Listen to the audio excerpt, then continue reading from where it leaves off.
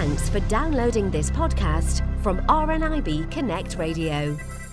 23-year-old Alexandra Lucas was diagnosed with an extremely rare eye condition called Devick's disease a year ago.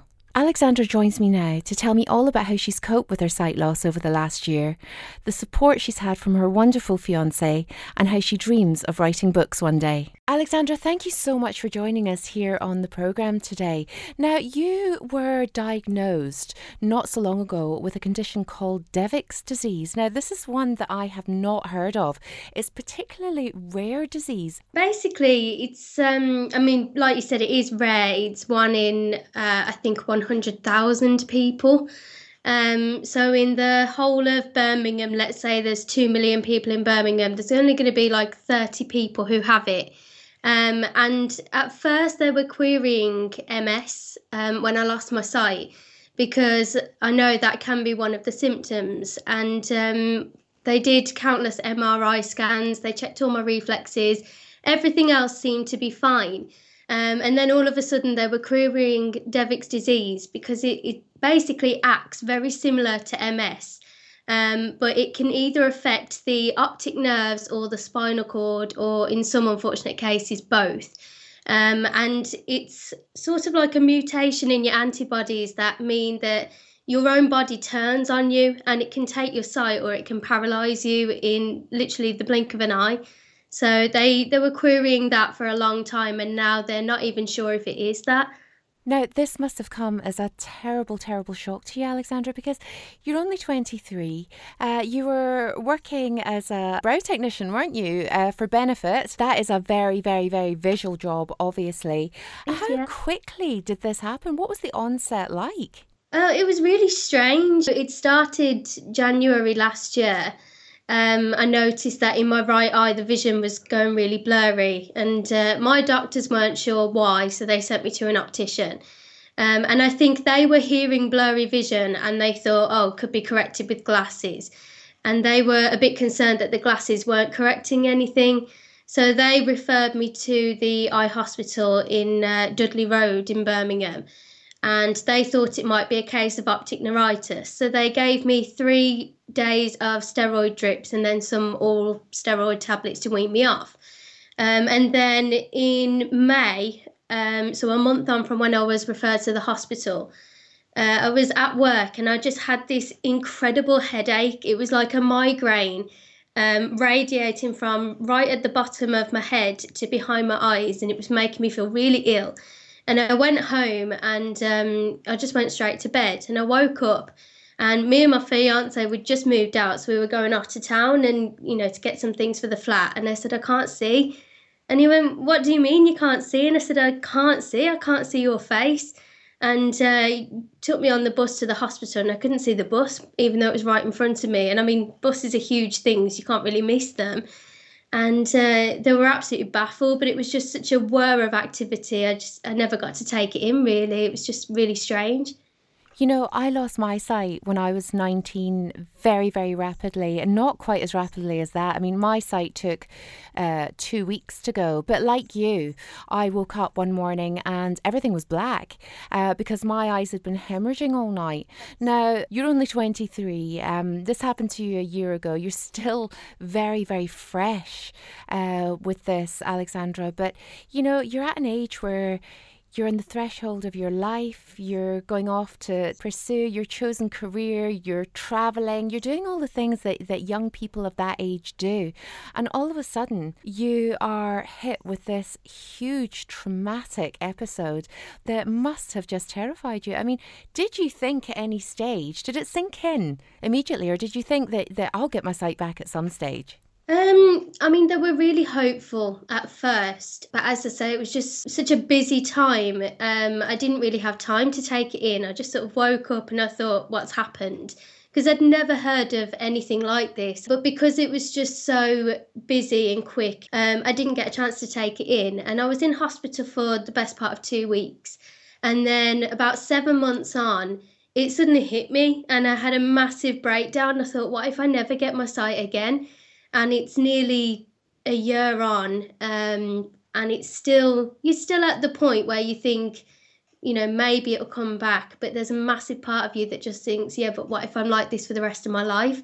And it's really hard to stay positive, but you just have to keep going. Well, you do. Unfortunately, there's no door you can escape from with something like irreversible sight loss. I always Yeah. used to think to myself, I'd just love to run away. Why can't this just be like a bad marriage? I could open the door and run and keep on running. And, you come to the realization that you can't, but that takes time. And I'm kind of putting myself back to the situation you're in now, a year on when I was going through my sight loss. And I think that, you want to appear to be strong, and you want everybody to think that, you can handle anything that life throws at you. But there is that breaking point where you've almost got to kind of give into it and allow yourself to grieve. Well, the hardest thing, I mean, as you say, you kind of wish it was like a bad marriage that you could run away from. But the hardest thing is when it's your sight, you can't ignore it. It's literally in front of your face. And it's almost like I was telling my mum the other day, if I had gone deaf, if I sat in a quiet room without the TV on, you could kid yourself that you could hear again. And if you turn the TV on, you'd be able to hear it. But with your sight, it's obviously a lot harder. Every time you blink and open your eyes, there's nothing there. And I have a lot of the time, if I'm sleeping, I have a dream that my sight's come back, and it feels so real. And you wake up and you're like, oh, it was just a dream. And for a moment, it kind of comes over you again. But you do have to keep going. And I always think to myself, it could always be so much worse. And if it is Devic's, as I say, it could go the other way. It could have paralysed me. You just have to be thankful for what you have got. Well, your attitude is really, really admirable. It's incredible. And, you're going to inspire so many people that hear you today. But you were dealt another devastating blow only a few days ago in that this possibly isn't Devic's, and they don't know what it could be. Are they going to continue testing, or is it just a case of we don't know what it is, go and live your life? It's a bit of both. I saw him and he said, I'll see you in 6 months' time. And I said, well, what are you going to do in the meantime? I'm at the stage now where I'm thinking it's hard to live like this. And he said, well, I've got colleagues that I can speak to in hospitals that specialise in Devic's, because he said all of your tests are coming back normal. But the only thing that's worrying me is your reflexes are too brisk. While they are there, they're too exaggerated. But he said it is still very similar to Devic, so he's going to speak to his colleagues and see if they agree that it might be a different strain. But he said, I don't want to give you false hope, but I don't want you to give up hope. But when you hear that, you think, oh my God, I feel like there's no hope. But we've refused to believe that there is nothing else. And we've gone online and we've found that there's a hospital in Germany that specialises in optic neuropathy and optic atrophy, which is the main thing that I am diagnosed with. It basically means my optic nerves are basically damaged and there's no repair. But this hospital in Germany, they have had really positive results. And as far as I can glean from them, they use electricity to rewire the brain into repairing the nerves itself. And while it's not been completely successful, it's a massive step forward. So it does give you a bit of hope after having bad news. Do you know something? You're so right, and you have to cling on to that hope. I think there is a certain point in your life where you think, right, I'm going to explore every single avenue I can. I really hope for you, Alexandra, that you find something along the way. And even if you don't, you will get to the stage where you think something will happen one day. But in the meantime, I'm going to stop chasing rainbows. I'm going to stop looking for that pot of gold at the end of the rainbow, and I'm going to wait until it comes to me. And it's so difficult, but you have to be in the right mindset about your future. Have you thought about what you are actually going to do for work, or at the moment is it just completely all about trying to get your sight back if possible? It's still kind of up in the air, because I've always been very creative, and I used to want to be an author. And I used to want to write books and things like that. And I never got around to doing it. And I trained in beauty, and I used to work in a salon, and then went on to work for Benefit doing makeup and eyebrows. And as you say, it's quite visual work. And while I'd love to go back to that, there is a part of you that thinks, okay, if this is how it's going to be for the rest of your life, you might have to accept that there is nothing else. And while I would love my sight to come back and just to go back and be like, oh God, that was a bit of a blip, but here I am now. You have to keep going and sort of plan for the future. And when my sight went, me and my fiance, we just got engaged. So the wedding plans have had to be put back, but we're still planning, and you can still get married with no sight. So, that's kind of not been put on hold. But as I say, I wanted to be a writer, and me and my fiance said, if all else fails, I've got the ideas in my head, I can get him to ghostwrite for me. And I mean, you never know, I could inspire some person in my position to think, well, all is not lost, I can carry on. And I know it's going to sound like a massive cliche, but I've always said, if there is nothing else that can be done for me, I might be able to help someone else in my position, because it's been scary for me. It might be even scarier for someone else. I think what you're saying is so incredibly powerful, because you do want to be able to help people coming up behind you and almost kind of pave the way for them and make it a little bit easier through your experience. And you're so recently blind. There's so much out there in terms of software that you could use on your computer. All the things that you still to find out about. You don't need anybody to ghostwrite for you. You'll be able to write that book for yourself using the technology and the software that I use now, and the stuff that I didn't know about when I first lost my sight. These things take time. But what you were saying about inspiring other people is so incredibly true. You just want to take that pain away for somebody else in the future, don't you? As I say, it was just so scary for me, and I'm lucky that I had my family and my friends around me. Everyone's rallied around me. But you can't help but think, I feel really lucky, but if there was someone in my position or worse off than me, you never want them to feel the way that you did. And, it does, while I'm thinking about my options, it does make you think, what about someone else who doesn't have the options that I do? So I would really love to just be able to show someone, it doesn't mean that the whole world is going to end for you, because there are so many things you can do. And like you say, there's so much technology out there to help. My fiance got me the Amazon Echo for Christmas, and it's like having a little carer in the house with you. It's fantastic. It's just the software that people are coming up with now. I mean, with the phone as well, I have to tell people if I get any of my messages wrong, it's because I'm telling the phone what to say. Although it does get me in trouble, it does put things that I did not mean in the slightest. Listen, I've been there a million times, especially when you're writing XXX. The number of XXXs I've sent to people, which has come across as being very inappropriate depending on who the person is. Yes, I mean, voiceover is brilliant, but when it goes wrong, it can go drastically wrong. Alexandra, you mentioned this wonderful man of yours, Scott, and let's talk about him for a minute, because you were saying that, blind people can get married too, and that is so very true, obviously. But, when I lost my sight, at 19, I kind of thought, I'd never met anybody blind. I thought I was going to live in a home. I didn't think I'd ever meet anybody that would want to marry me, because who would want a blind girlfriend or a blind wife? And, I have had my relationships, and some of them have been great and some of them haven't been so great. But I got married a couple of years ago, and, see if you have the right person by your side supporting you, then it means the absolute world. And Scott just sounds like he has scooped you up in his arms, and he just wants to help with everything, doesn't he? He just wants to get you back on track. He is brilliant. I can't fault him in the slightest.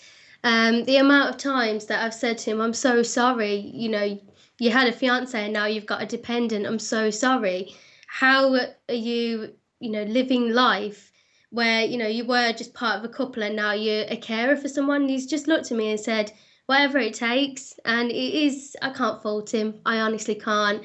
I don't know how he copes. And when I have my little breakdowns and I'm just not in the right frame of mind to be around anyone, I don't know how he puts up with what he does. And he's always thinking of things that can make things easier for me. And I mean, a lot of girlfriends, they're dragging their boyfriends shopping. You can see them. I used to laugh because I'd be stood on the makeup counter and you could tell who had brought their boyfriend along with them, because you just see these, glum, bored faces. And yet for Scott, it's so much harder, because if I go in a clothes shop and I pick up some clothes, I'm going, how much is it? What size is it? What colour is that to you? Because one of my things that I've noticed since I lost my sight, because I am part-sighted, I can sort of see the world around me, but it's changed so much. It's like having a veil over your eyes, and I can't see the colour green anymore. It's made me colourblind. So I'm constantly like, what does this look like to you? What size is it? What price is it? Does it look okay? So it's a lot more for him to deal with than, just a regular boyfriend of a person. And, I honestly can't fault him, because he's never had any experience dealing with anyone who's been dependent on him before. And he's just took to it like a duck to water. And I don't know where I'd be if I didn't have him. But it separates the men from the boys as well. He's not doing that because you are dependent. He's doing that because he loves you. And that's what I mean about separating the men from the boys. A real man doesn't see it as a chore. Now, I could go shopping with a number of my different girlfriends. The one person I trust more than anyone is my husband's opinion. And he does not begrudge taking me shopping one bit, because he knows that, I do things for him. He does things for me. We're a partnership. And if the roles were reversed, I would do exactly the same for him. So whereas you feel like a dependent and you feel apologetic, that will change in the future, because one day, you're going to realise that he loves you for you, whether you've got eyesight or not, whether you get your sight back or not. He loves you because of the person you are. Yeah, exactly. And I mean, he's always said to me, oh, if only I could swap. And I've said to him, well, that would be pointless, because then I'd be in the position where I'd say, I wish I could swap, but it is me that's got it. And I said to him, okay, so what if my sight comes back? And he said, well, we'll never stop looking for, a way to get your sight back. And I said, okay, what if it doesn't? And he said, then we carry on as we are. And I mean, it's just something so simple, but if I didn't have him, I honestly think that I would just sit at home all day, just crying about little old me, feeling sorry for myself. He does keep me going. And I've got my family around him, but he's family too. Considering we only met nearly 4 years ago, he's become such a massive part of my life. And like you say, you do trust them more than you trust people that you think you're closest to.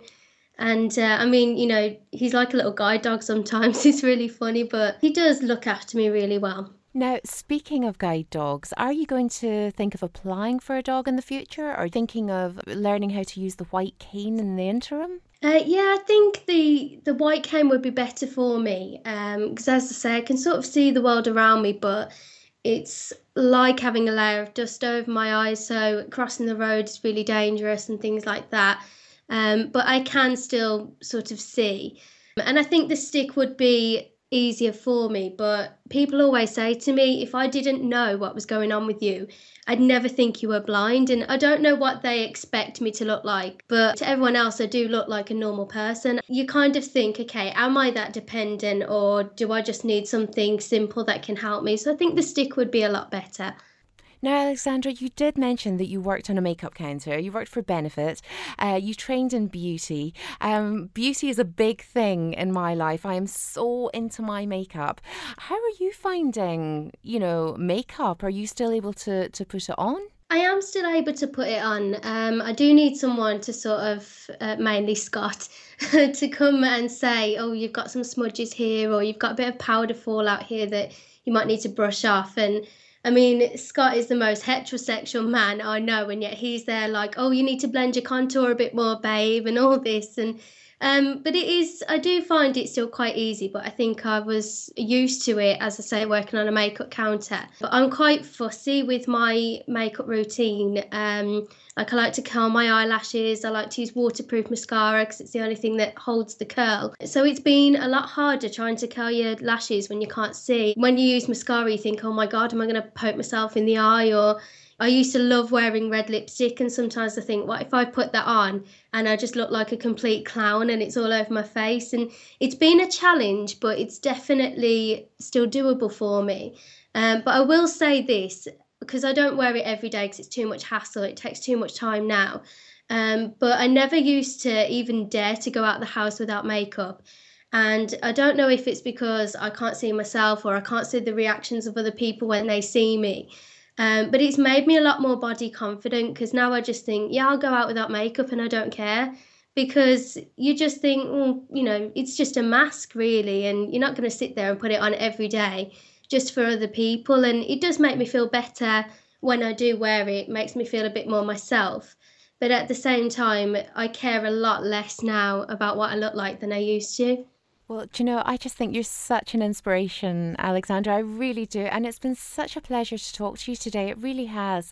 So many people are going to take so much from this interview. So thank you so much for sharing so much of yourself with me. I really appreciate it. And we'd love to hear from you again. We want to keep on top of what's happening, and do keep in touch with us here at the radio station. But for now, the very best of luck with the future. And thank you for joining me. No, it's my pleasure. Thank you very much. For more downloads like these, visit rnibconnectradio.org.uk/podcasts.